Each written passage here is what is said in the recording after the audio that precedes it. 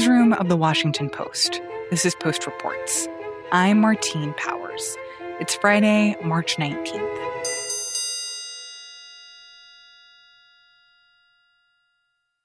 This week, President Biden was interviewed on ABC, and he was asked about the filibuster. So you're not likely to get Republican votes for the tax increase. You're not likely to get Republican votes for H.R. 1, expanding voting rights, or the John Lewis Voting Rights Act. So aren't you going to have to choose?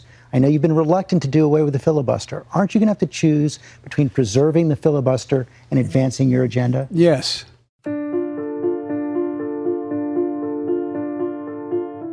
Biden gets asked about the filibuster a lot these days. And at this point, he says that he might be open to some reforms. I mean, so the idea, it almost is getting to the point where there's, democracy's having a hard time functioning. The reality is, almost all of the ambitious things that Biden wants to do with his presidency, this sweeping agenda that would change our society, bills on voting and immigration and the minimum wage and climate change, almost none of that is actually possible right now because of the filibuster. But what I have been asking myself for these last few weeks, and I think what many Americans are wondering right now, is what is the filibuster again? And why does it exist? Like, how did we end up in this place where even though bills in the Senate are supposed to pass with a simple majority of 51 votes, that you actually need 60 votes to pass those bills? The disconnect between having a majority, which the Democrats now do, and needing 60 votes, which the Democrats can't get, that disconnect really is shaping up to be one of the defining power struggles of the Senate. That's Post political reporter Philip Bump, and he is one of several people I talked to about how the filibuster came to be such a disruptive force in our democracy. Because I've heard a lot about the filibuster, especially lately, and it seems like the line from politicians is that this is this bedrock of our democracy, that it ensures bipartisanship, that it prevents one party from having too much power, that it protects the minority in the Senate. It's basically designed, Chuck, to make sure the minority has input. Right. That's exactly our founding fathers. But what I didn't know is that a lot of these ideas about the filibuster are myths. In some cases, they are completely untrue. And in fact, the history of the filibuster is rooted in racism and slavery and a long campaign to block civil rights. But that's not the story that we usually tell. What is sort of like the pop culture understanding of the filibuster and what happens when someone filibusters? Right. So people of a certain age or people who happen to be fans of old movies are probably familiar with the movie Mr. Smith Goes to Washington, which is this film about how one man can make a difference even against the corrupt forces of the national government. So ordered. Introduction of new bills and joint resolutions. But it has a scene in which Jimmy Stewart essentially stands up and just gives a filibuster. And as a matter of fact, I'm not going to leave this body until I do get them said. In the movie, there's this corrupt senator trying to push through this unethical appropriations bill. President, will the senator yield? The Senate yield? No, sir, I'm afraid not. And Mr. Smith is the one trying to stop him. And I'll tell you one thing, that wild horses aren't going to drag me off this floor until those people have heard everything I've got to say, even if it takes all winter. By refusing to sit down for 25 hours. Filibuster! Just speaks extemporaneously, really, as long as he possibly can in order to try and hopefully gin up enough support from the public to support his position and change the minds of senators. And the actor Jimmy Stewart gives this big, lofty speech about truth and morality and liberty. Get up there with that lady that's up on top of this Capitol dome, that lady that stands for liberty. Take a look at this country through her eyes if you really want to see something. And you won't just see scenery. And so there is, in the popular understanding of what the filibuster is, there's a sense of this being one crusading senator who stands up and does everything in his power to obstruct what he sees as an unjust piece of legislation. I intend to speak in support of defunding Obamacare until I am no longer able to stand. Ted Cruz had a brief semi-filibuster at one point. Rand Paul from Kentucky did. Bernie Sanders has done it. You can call what I'm doing today whatever you want. You can call it a filibuster. You can call it a very long speech. And I would go for another 12 hours to try to break Strom Thurmond's record, but I've discovered that there are some limits to filibustering, and I'm going to have to go take care of one of those in a few minutes here. So yeah, it is certainly still a political tactic to get up and speak for hours on end, and it gets cable news coverage. But it is also almost 180 degrees, let's say 179 degrees removed from what the filibuster actually is in practice today. The reality is, filibusters of today usually sound much more like this.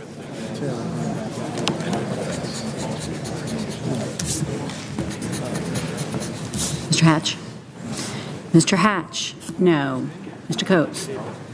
Mr. Coates? No. Mr. Bozeman? No.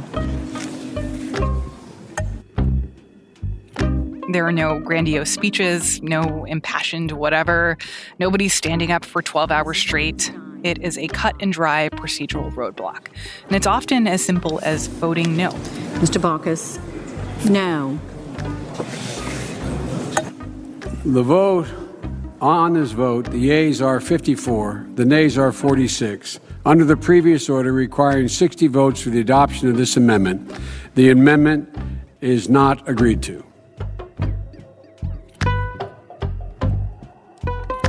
The filibuster has come a very long way. But the origin of the filibuster is rooted in this idea that goes all the way back to the beginning of the Senate, the idea of unlimited debate.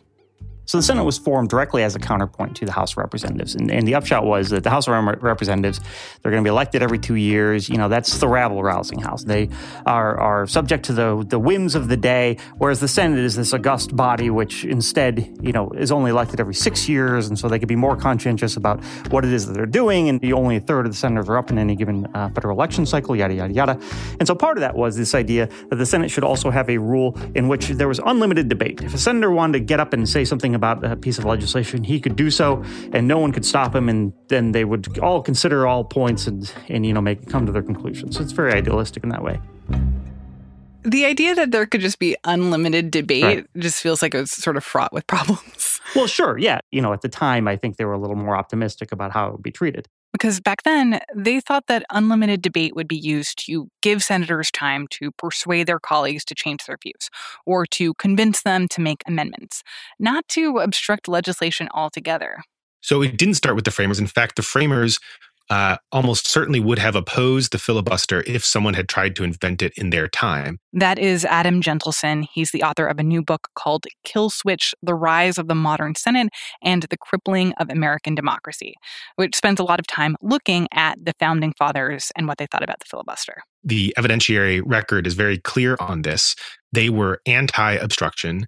They wanted the Senate to be a place for thoughtful debate, but they made very clear that they were aware of the risks of letting a numerical minority block the majority after a reasonable amount of time. This is because they had just had firsthand personal experience with the Articles of Confederation, which did require a supermajority threshold in its Congress for most major pieces of legislation. And that had been a disaster. And so the framers were very clear that within this complicated system of checks and balances they created, every decision point was supposed to be majority rule. They wanted bills to pass through this system in a deliberate and thoughtful way. But if they had majority support in the House, and majority support in the Senate, and could be signed by a president, they should pass into law. But then in 1806, a loophole was created accidentally. The Senate was trying to clean up their rulebook and eliminate redundancies, and they essentially deleted the language that could have been used to cut off debate. And for a long time, that wasn't a problem because nobody felt that they needed to cut off debate. But then that started to change.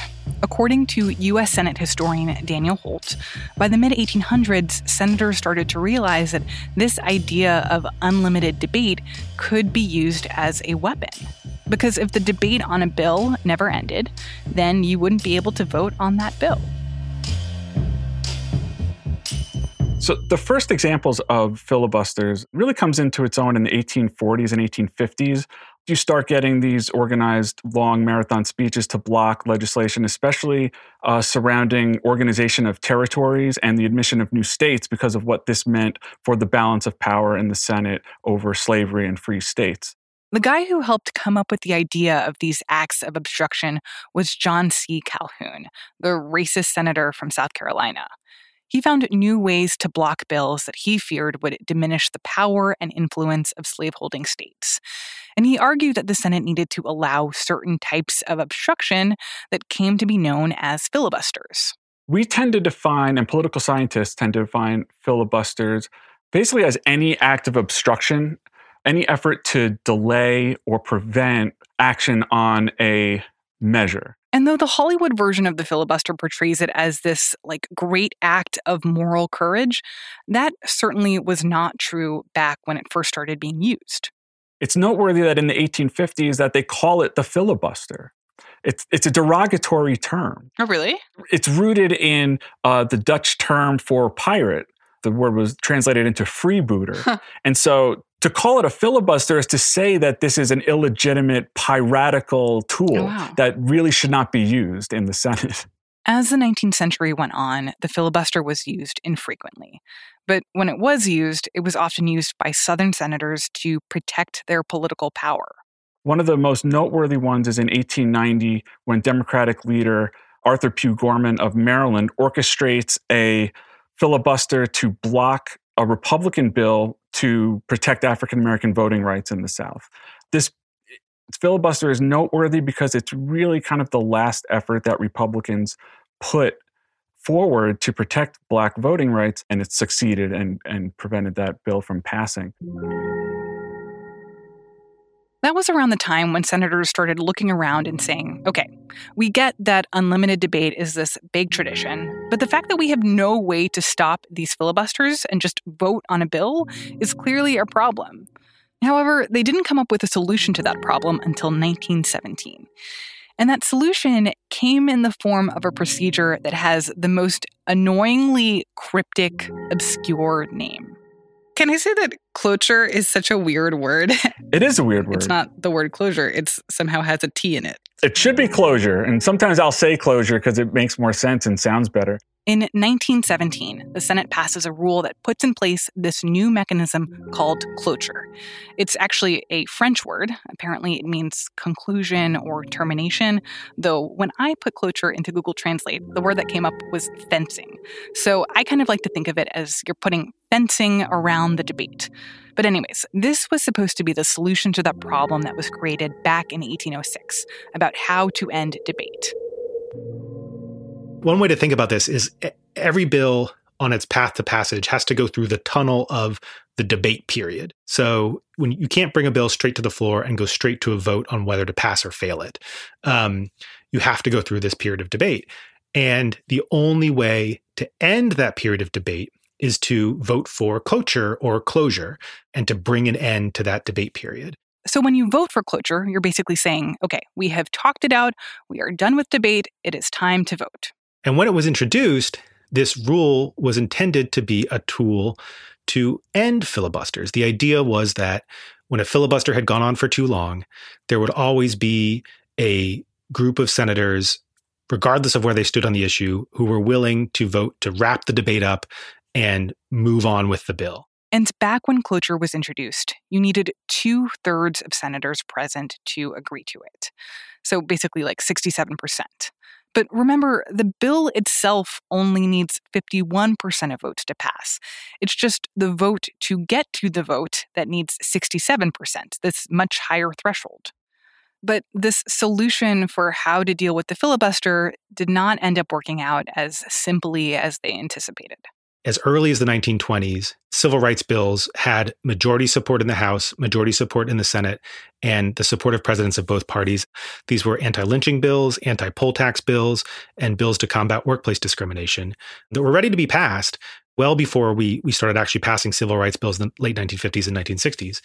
But what Southern senators started to combine the Jimmy Stewart talking filibuster with this supermajority threshold and basically tell proponents of civil rights bills, if you want to end our filibusters, if you want to shut us up, we dare you to use this supermajority threshold to do it. And they started dressing it up, not in terms of reasonable senators agreeing that a debate had gone on for too long and the Senate should move on, but rather they presented it as an assault on minority rights. And they said, if you vote for closure, you are committing a crime against the sacred Senate tradition of minority rights.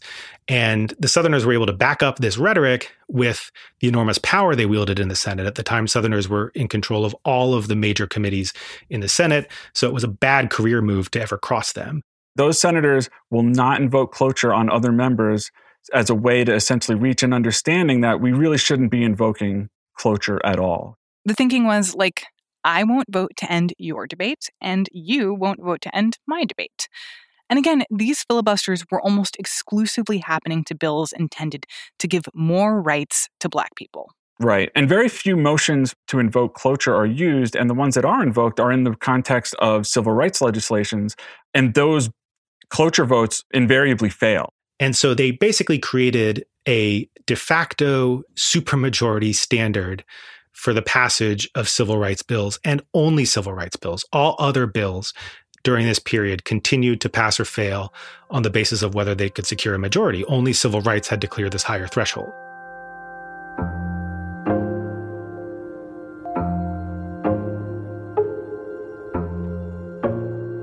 One thing that I would add to that, and obviously when it comes to civil rights legislation, Southern Democrats lead the way in obstruction for these pieces of legislation.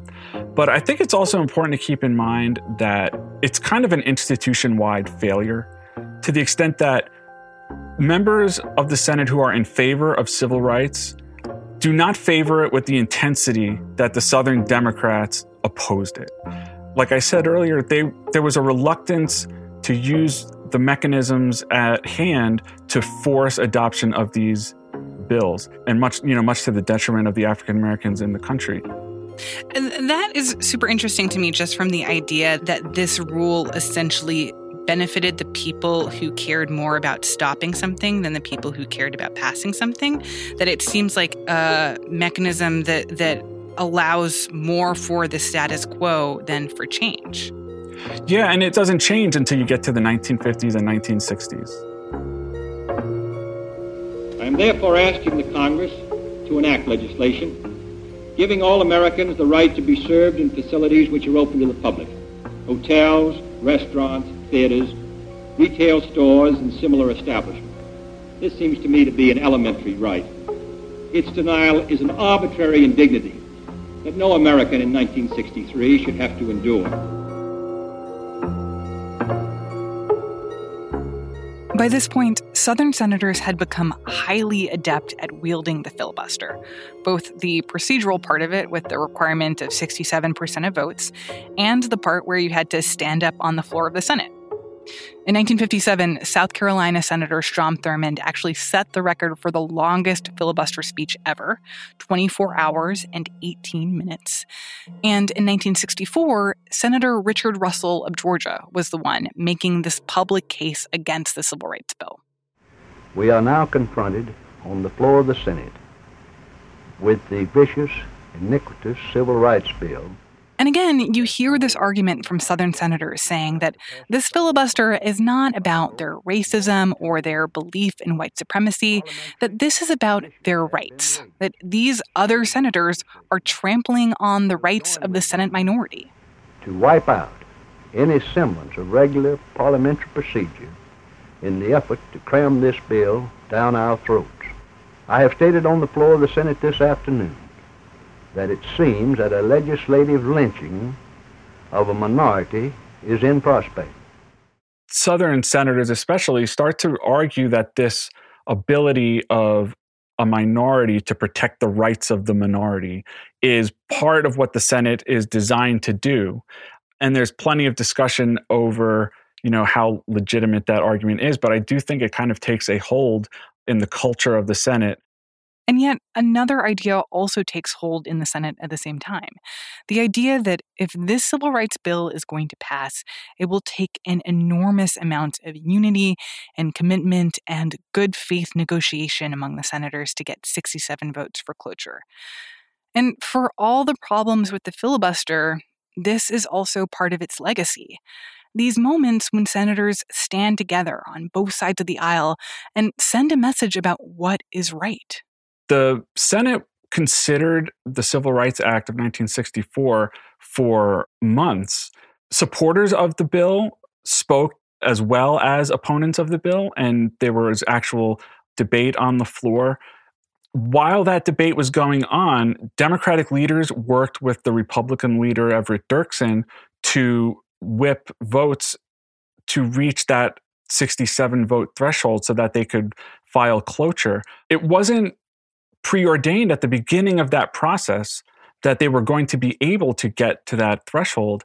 And so there's this idea that while that debate took place, that there's a lot of public attention to that debate on a daily basis, and that the public became more educated as they listened to the senators debate the issue, and that support for the act grew, and that changes made to the bill behind the scenes were what led to the broad bipartisan support that ultimately pushed it over the edge in 1964. This Civil Rights Act is a challenge to all of us to go to work in our communities and our states, in our homes and in our hearts, to eliminate the last vestiges of injustice in our beloved country. And I think that episode, it's really important because it's one of the most important pieces of legislation that the Senate ever passed. And it was, for the first time, an example of a Southern filibuster on civil rights being defeated. And I think that it does stand out as an important model that members and other supporters of the filibuster look to, that a determined majority can develop enough support to defeat a determined minority, to get legislation passed with broad bipartisan support. I do think it's easy to have that argument when it's not your rights, when it's not your sort of dignity, when it's not your liberty and ability to express your will for a better future that's being debated. That is Rashad Robinson. He's the president of Color of Change, a civil rights organization. He wrote an opinion for USA Today recently about the need to end the filibuster. And he says that people often think about the conclusion of that filibuster in 1964 as this big moment of victory, like how great it was that the Senate unified to finally vote for cloture. But he thinks about the part where the filibuster made it take so long to get there. People were literally being lynched, beaten, and killed in order for that legislation to happen. Blood was spilt in the streets in order to get to 60 plus votes. And unfortunately, sometimes I think the story gets told about the Civil Rights Act, and that story can feel very Disney-fied. It can feel like a story that doesn't include deep levels of loss, deep levels of pain, the consequences of the lost opportunities, of the blocked opportunities that challenges our community to this very day.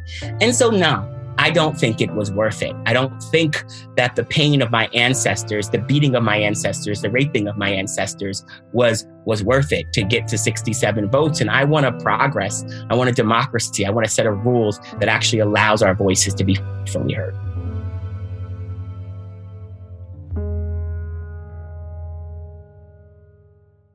This podcast is sponsored by Monarch Money.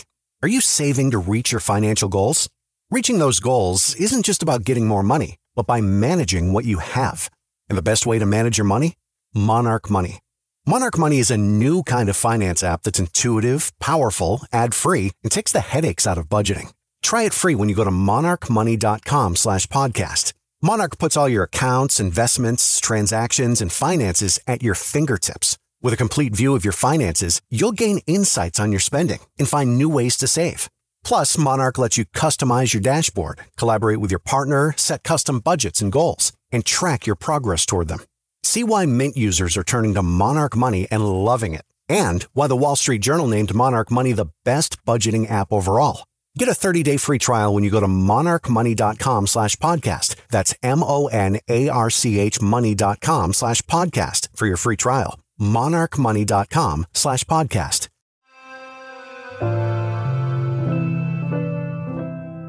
The story of the evolution of the filibuster is the story of unintended consequences. Senators notice a problem, they change the rules to provide a solution to that problem, and then that change in the rules creates another problem or makes the original problem worse. And that's the story of how we got to the silent filibuster. By the early 1970s, a growing number of senators wanted filibuster reform. After years of attempts by liberal senators to make it easier to cut off debate, the Senate reached a compromise in 1975 to lower the threshold from 2/3 to 3/5, but of all senators sworn rather than of those voting. So that got us to the current 60-vote threshold that we have today. Senate leadership also believed that filibusters were too disruptive, and they came up with this system that when filibusters happened, it wouldn't have to stop everything else in the Senate. Like, you wouldn't have to have people held hostage by this guy talking for 25 straight hours. A senator could just say that they were planning to filibuster, and that would essentially serve the same purpose of holding up the bill without all the drama. It was a silent filibuster. Except there were unintended consequences, and you can see that today. But I don't fundamentally understand, how does the filibuster actually happen these days? Is it like a phone call that usually happens, or is it like an email that gets sent to the majority leader, or is it just sort of known that if Senate Democrats were to bring the Green New Deal to the floor tomorrow, that nobody's going to vote for it, and so the whole thing is pointless anyways? Or it's sort of all of the above. It can be any of those methods of communication. It could be a phone call, could be an email from a staff member, not even directly to the majority leader, but to the staff in the cloakroom. So it's totally casual, and it's become so common that it is now assumed that somebody will be registering this objection and causing the votes to rise up to 60 votes. That, again, is Adam Gentleson. And the reason that he knows so much about this process is that he actually used to work as a staffer in the Senate. He was a senior aide to Democratic Majority Leader Harry Reid during the Obama years.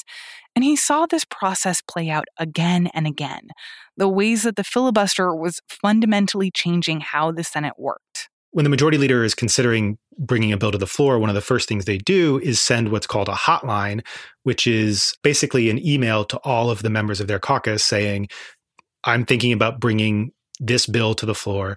Does anybody plan on filibustering it?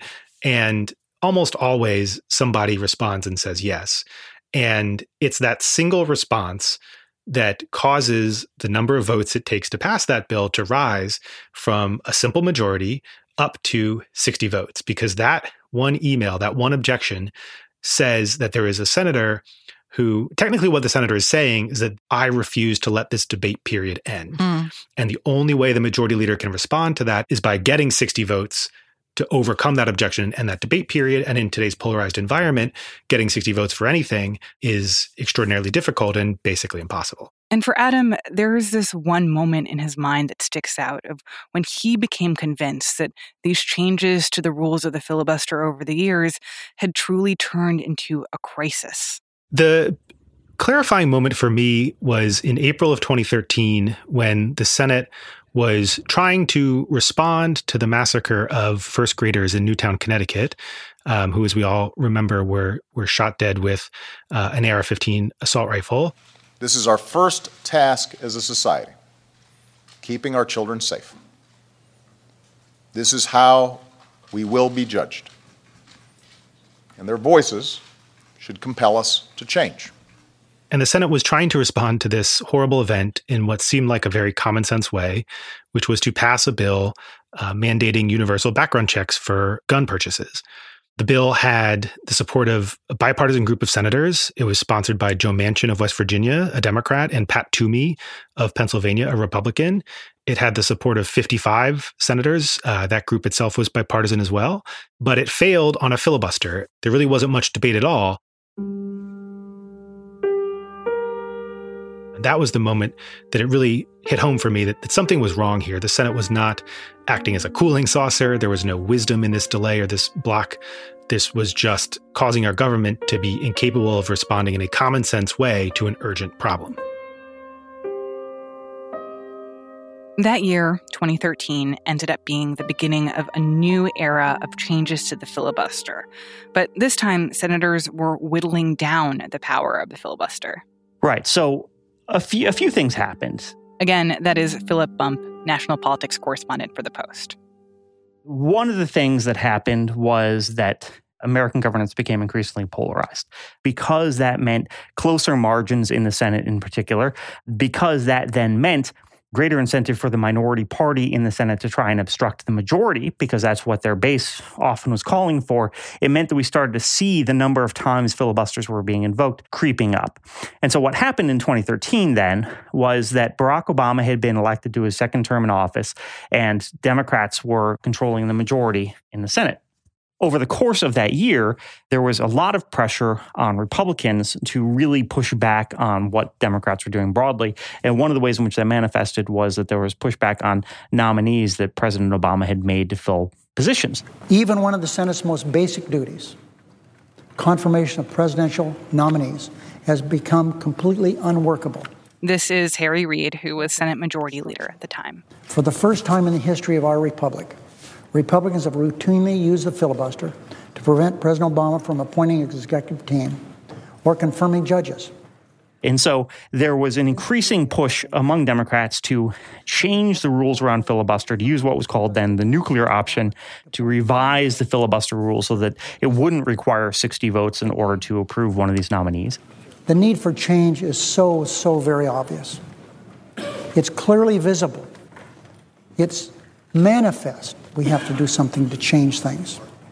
And in 2013, that's what then Senate Majority Leader Harry Reid did. He changed the rules using a majority vote of his party to make it so that nominees to all positions besides the Supreme Court wouldn't be able to be filibustered, that could be approved with only 50 votes in the 100-person Senate. And that changed the filibuster. That's why it's time to get the Senate working again, not for the good of the current Democratic majority or some future Republican majority, but for the good of the United States of America. So that was the first big change of the modern era, changing the rules so you only needed a simple majority to break a filibuster for most judicial and executive branch nominees, with the big exception of Supreme Court justices. And that was sort of seen as a trigger for eroding the power of the filibuster from the Democrats' perspective for a very good use, and from the perspective of the Republicans, it was seen as sort of an affront to history. Once again, Senate Democrats are threatening to break the rules of the Senate, in order to change the rules of the Senate. And over what? Over what? Then the tables turned. Republicans got control of the Senate. Trump became president, and it was Democrats who wanted to block the nomination of Neil Gorsuch for a Supreme Court seat that they felt was stolen from them. But Mitch McConnell was not just going to allow this nominee to be filibustered.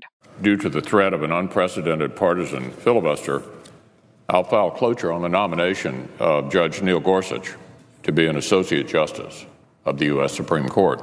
And so McConnell, then the Senate Majority Leader, changed the rules again using a majority vote of the Republicans. He authorized, or essentially the Republican caucus authorized confirming Supreme Court nominees with a simple majority vote in the Senate as well. So it was another erosion of the power of the filibuster to demand that a 60-vote margin be met. And at the time, it seemed like Mitch McConnell had kind of a tit-for-tat argument about why it was okay for them to change the filibuster rules when it came to Supreme Court nominees. He basically said, look, Democrats did it first. We warned them back when Harry Reid chose to change these rules that it could come around to bite them. And here we are changing the rules in a way that's advantageous for us in this moment. And you should have expected that when you started messing with the rules in the first place. Yeah, there's a lot of dubiously sincere argumentation around the filibuster and a lot of hand-wringing about how important this is to the institution and how necessary it is to allow this free debate and yada, yada, yada. And then when one party or the other gets into power, they're like, well, yeah, maybe we should reconsider this thing after all. Like, it is certainly the case that the filibuster is used on both sides. And now, of course, Republican arguments that the filibuster must be maintained in order to fulfill the high standards of the Founding Fathers, it should be taken with all according grains of salt.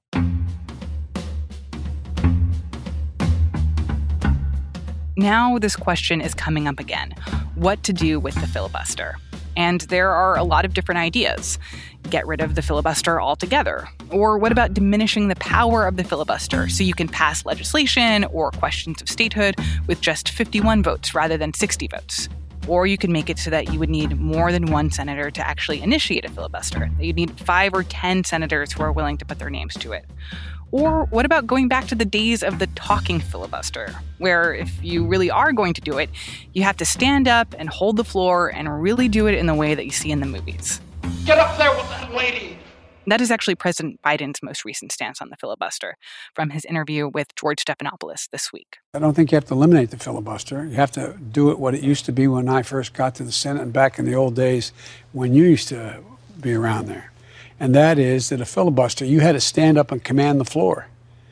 And you had to keep talking alone. You couldn't call for, no one could say, quorum call.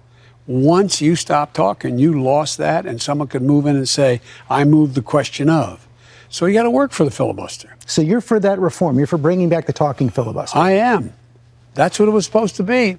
The fact that Biden is apparently loosening his stance on changing the rules of the Senate is clearly worrying Republicans. Nobody serving in this chamber can even begin to imagine what a completely scorched earth Senate would look like. Mitch McConnell gave this speech on Tuesday on the floor of the Senate, saying that further changes to the filibuster would not only fly in the face of the history of the Senate, but there would also be intense retribution. Everything that Democrat Senates did to Presidents Bush and Trump, everything the Republican Senate did to President Obama, would be child's play compared to the disaster that Democrats would create for their own priorities if they break the Senate. But it's not just Republicans that are against getting rid of the filibuster. There are Democrats, more moderate Democrats typically, who are not supportive of the idea. Folks like Senator Joe Manchin of West Virginia. And Kyrsten Sinema of Arizona has also said that she is adamantly opposed to getting rid of the filibuster. Though, more recently at least, Manchin has indicated that he could be open to some kinds of reforms, like going back to the talking filibuster that Biden suggested, so that it would be more painful for Republicans who want to filibuster. But still, that is a long way from getting rid of the filibuster altogether. And I think there are probably two main reasons why he and others are less enthusiastic about this idea. I think the first is that he sincerely believes that the Senate should be a deliberative body which achieves some sort of consensus in order to pass legislation. It's very idealized. It's not necessarily something which a recent observer of the Senate would say is sort of the way that the chamber behaves. But I think there is that sense that it's how it should be. That said, it's also the case that Joe Manchin represents an increasingly and very deep red state, and he does not want to be the guy who oversees a change in Senate power that makes it so the Democrats can, simply do whatever they want, because then he has to go back home to West Virginia and explain to his voters why he thought that was okay. That might be true. But more and more, even establishment Democrats are acknowledging that some of these traditional arguments defending the filibuster are totally bogus. The Founding Fathers did not invent the filibuster, and they didn't intend for the minority to be able to obstruct the majority. And clearly, the filibuster in practice does not, in fact, foster consensus or bipartisanship.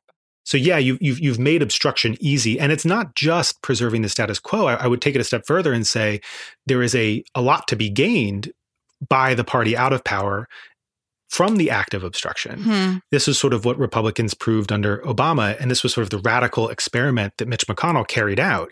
He placed a bet that Republicans would not get blamed for obstructing Obama and manufacturing gridlock in Washington, and that in fact, Obama would bear the brunt of the blame. And it turned out that he was right from a purely political perspective.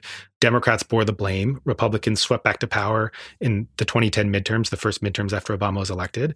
They won back the House and permanently crippled his presidency. So it was a bold move politically, but it worked. And you can't put that toothpaste back in the tube. Now that people see that the party out of power gains politically from obstruction and that they don't really get any blame for it, people are going to keep doing it because it's simply a rational political calculation for them to do so. But what you're saying is like completely opposite from the arguments that people are making about keeping the filibuster, that the filibuster is necessary to encourage bipartisanship and negotiation, and that if we want to get back to a time of people working across the aisle to strike compromise, that getting rid of the filibuster will veer us further away from that. But it sounds like you were saying that the filibuster is actually already veering us further away from that. Yes, that's exactly what I'm saying. And in fact, what's interesting about this is that the framers predicted this too. They foresaw that creating a supermajority threshold would provide an irresistible temptation for the party out of power to manufacture gridlock and prevent the party in power from getting anything done. Interesting. Because what you were saying is essentially that when you are in the minority, and especially when there is a 60 vote threshold, that the reward for just obstructing the majority and essentially making them fall on their butts and not be able to pass anything that they promised to pass in the first place, that the rewards for embarrassing them are much more immediate or much higher than the rewards for actually trying to find a way to get a little bit of what you want done by working with the majority. That's right. And that's compounded by the fact that we live in this era of what the political scientist Francis Lee has called insecure majorities, which means that the majority is usually very narrowly divided, which on the one hand, you might think would promote compromise because both parties have about equal amounts of power. Maybe there's more incentive for them to work together. But just like with the supermajority, it has the opposite effect. Because the party that's out of power is so close to being able to regain the majority, they have even more incentive to cause the party that is in the majority to look bad, so that the party out of power can pick up the 2 or 3 seats they need to get back in the majority. That your goal of getting back the majority is so close, that you want to gun for that rather than trying to come up with a long-term strategy to still get stuff done. That you just like... Yeah, and it's even presented in sort of a noble way by the leaders, because what they'll do is they'll go to a senator, say, a senator like a Susan Collins type, who say that this senator is thinking about working with Democrats on an issue like climate change. And the minority leader will say to that senator, hey, listen, I know you really care about this issue, but instead of working with Democrats on it and giving them a win, why don't you stick with the team and help us regain the majority? Because even on this issue that you care about, you'll be able to have more of an impact on this issue if we're in the majority. You could be the chair of the committee instead of the ranking member. You could write the bill yourself. And so it's even sort of presented to them in this sort of noble way, in this policy-focused way, that even if their overriding interest is to advance a certain policy issue, they can do more on that issue if they help their team regain the majority.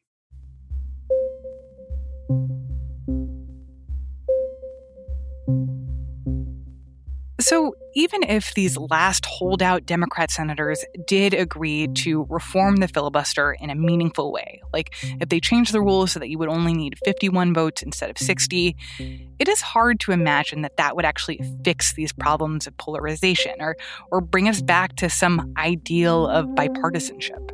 It would take some time, but I think what you would start to see is that the minority would realize there's not a whole lot of point in their opposition, because they can no longer achieve what they could achieve in the past, which was to block the majority from passing anything.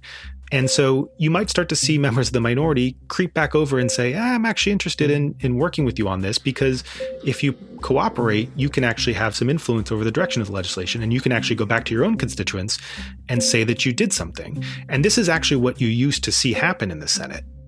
Adam brought up this example of the bill that established Medicare. So Lyndon B. Johnson only needed 51 votes to pass the bill because it wasn't being filibustered. And still, it was really hard to get to those 51 votes at first. But once they got to 51, things totally changed. Once it became clear to senators that Medicare was passing with or without their support because it had secured a majority, a bunch more senators jumped on board and its support shot up to 70. So I think what you might see is issues will continue to be fought tooth and nail until they show they can secure a majority. And then once they're going to pass, you might see other senators jump on board or try to have some last minute influence on the direction of negotiation. But there's less to be gained from obstruction when you can't actually stop the other side from moving forward. These days, there's also more attention being paid to the roots of the filibuster.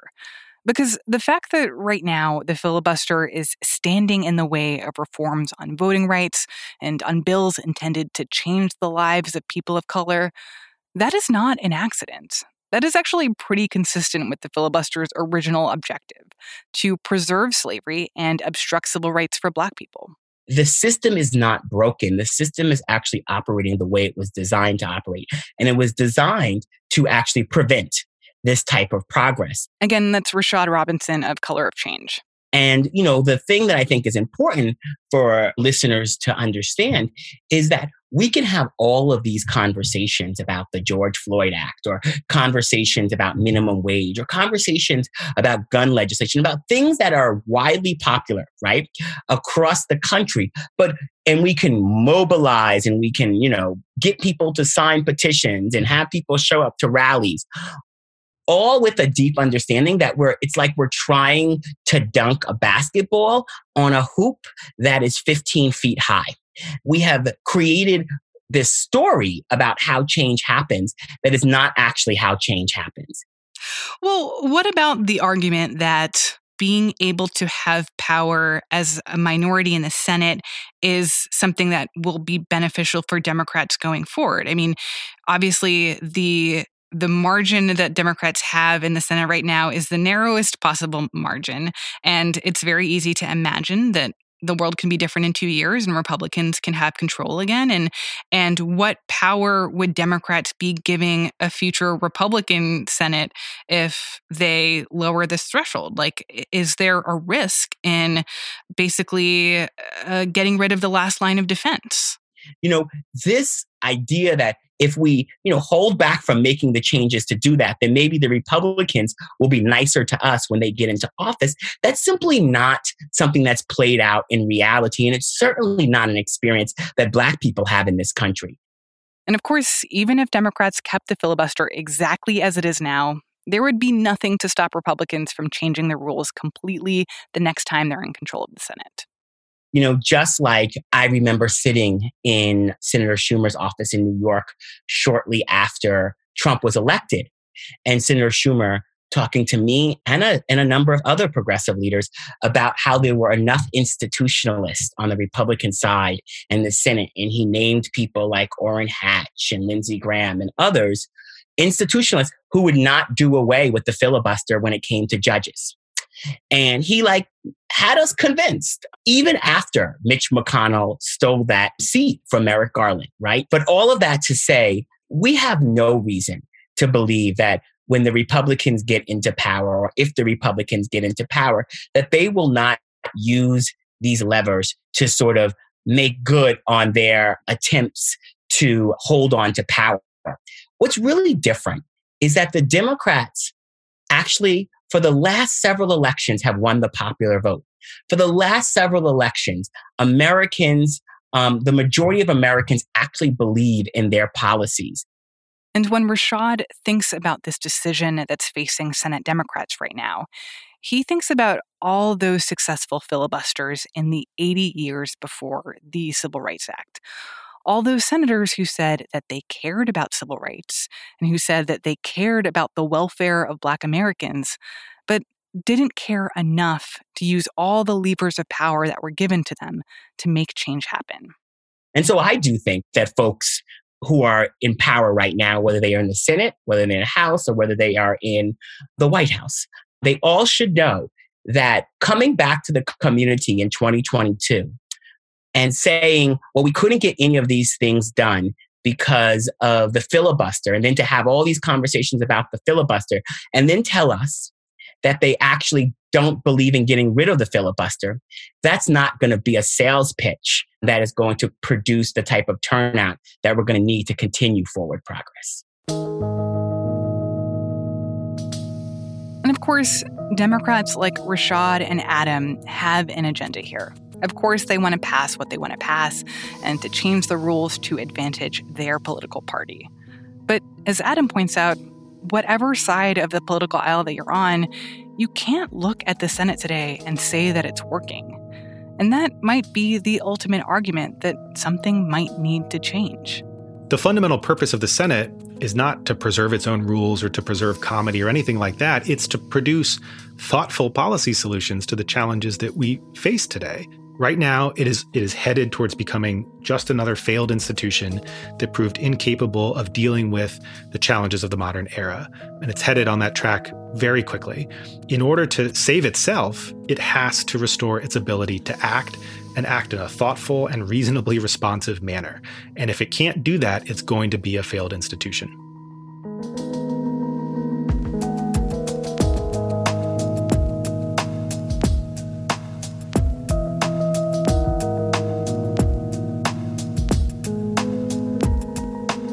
This story was produced by Lena Mohammed and me. It was edited and mixed by Ted Muldoon, with reporting and fact-checking help from Arjun Singh. The experts you heard in this story were Rashad Robinson, Adam Gentleson, Philip Bump, and Daniel Holt, who was incredibly helpful with all the historical facts and details you heard in this episode.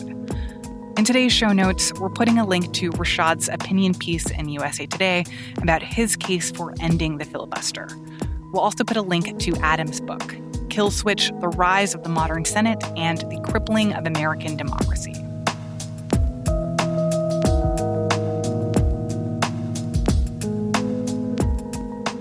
That's it for today's show. Thanks for listening.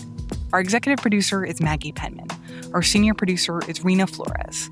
Our editors are Alexis Diao and Ted Muldoon, who also composed our theme music.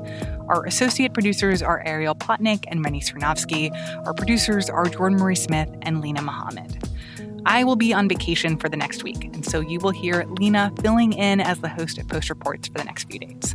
As you know, she will be fabulous. Until then, I'm Martine Powers. We'll be back on Monday with more stories from the Washington Post.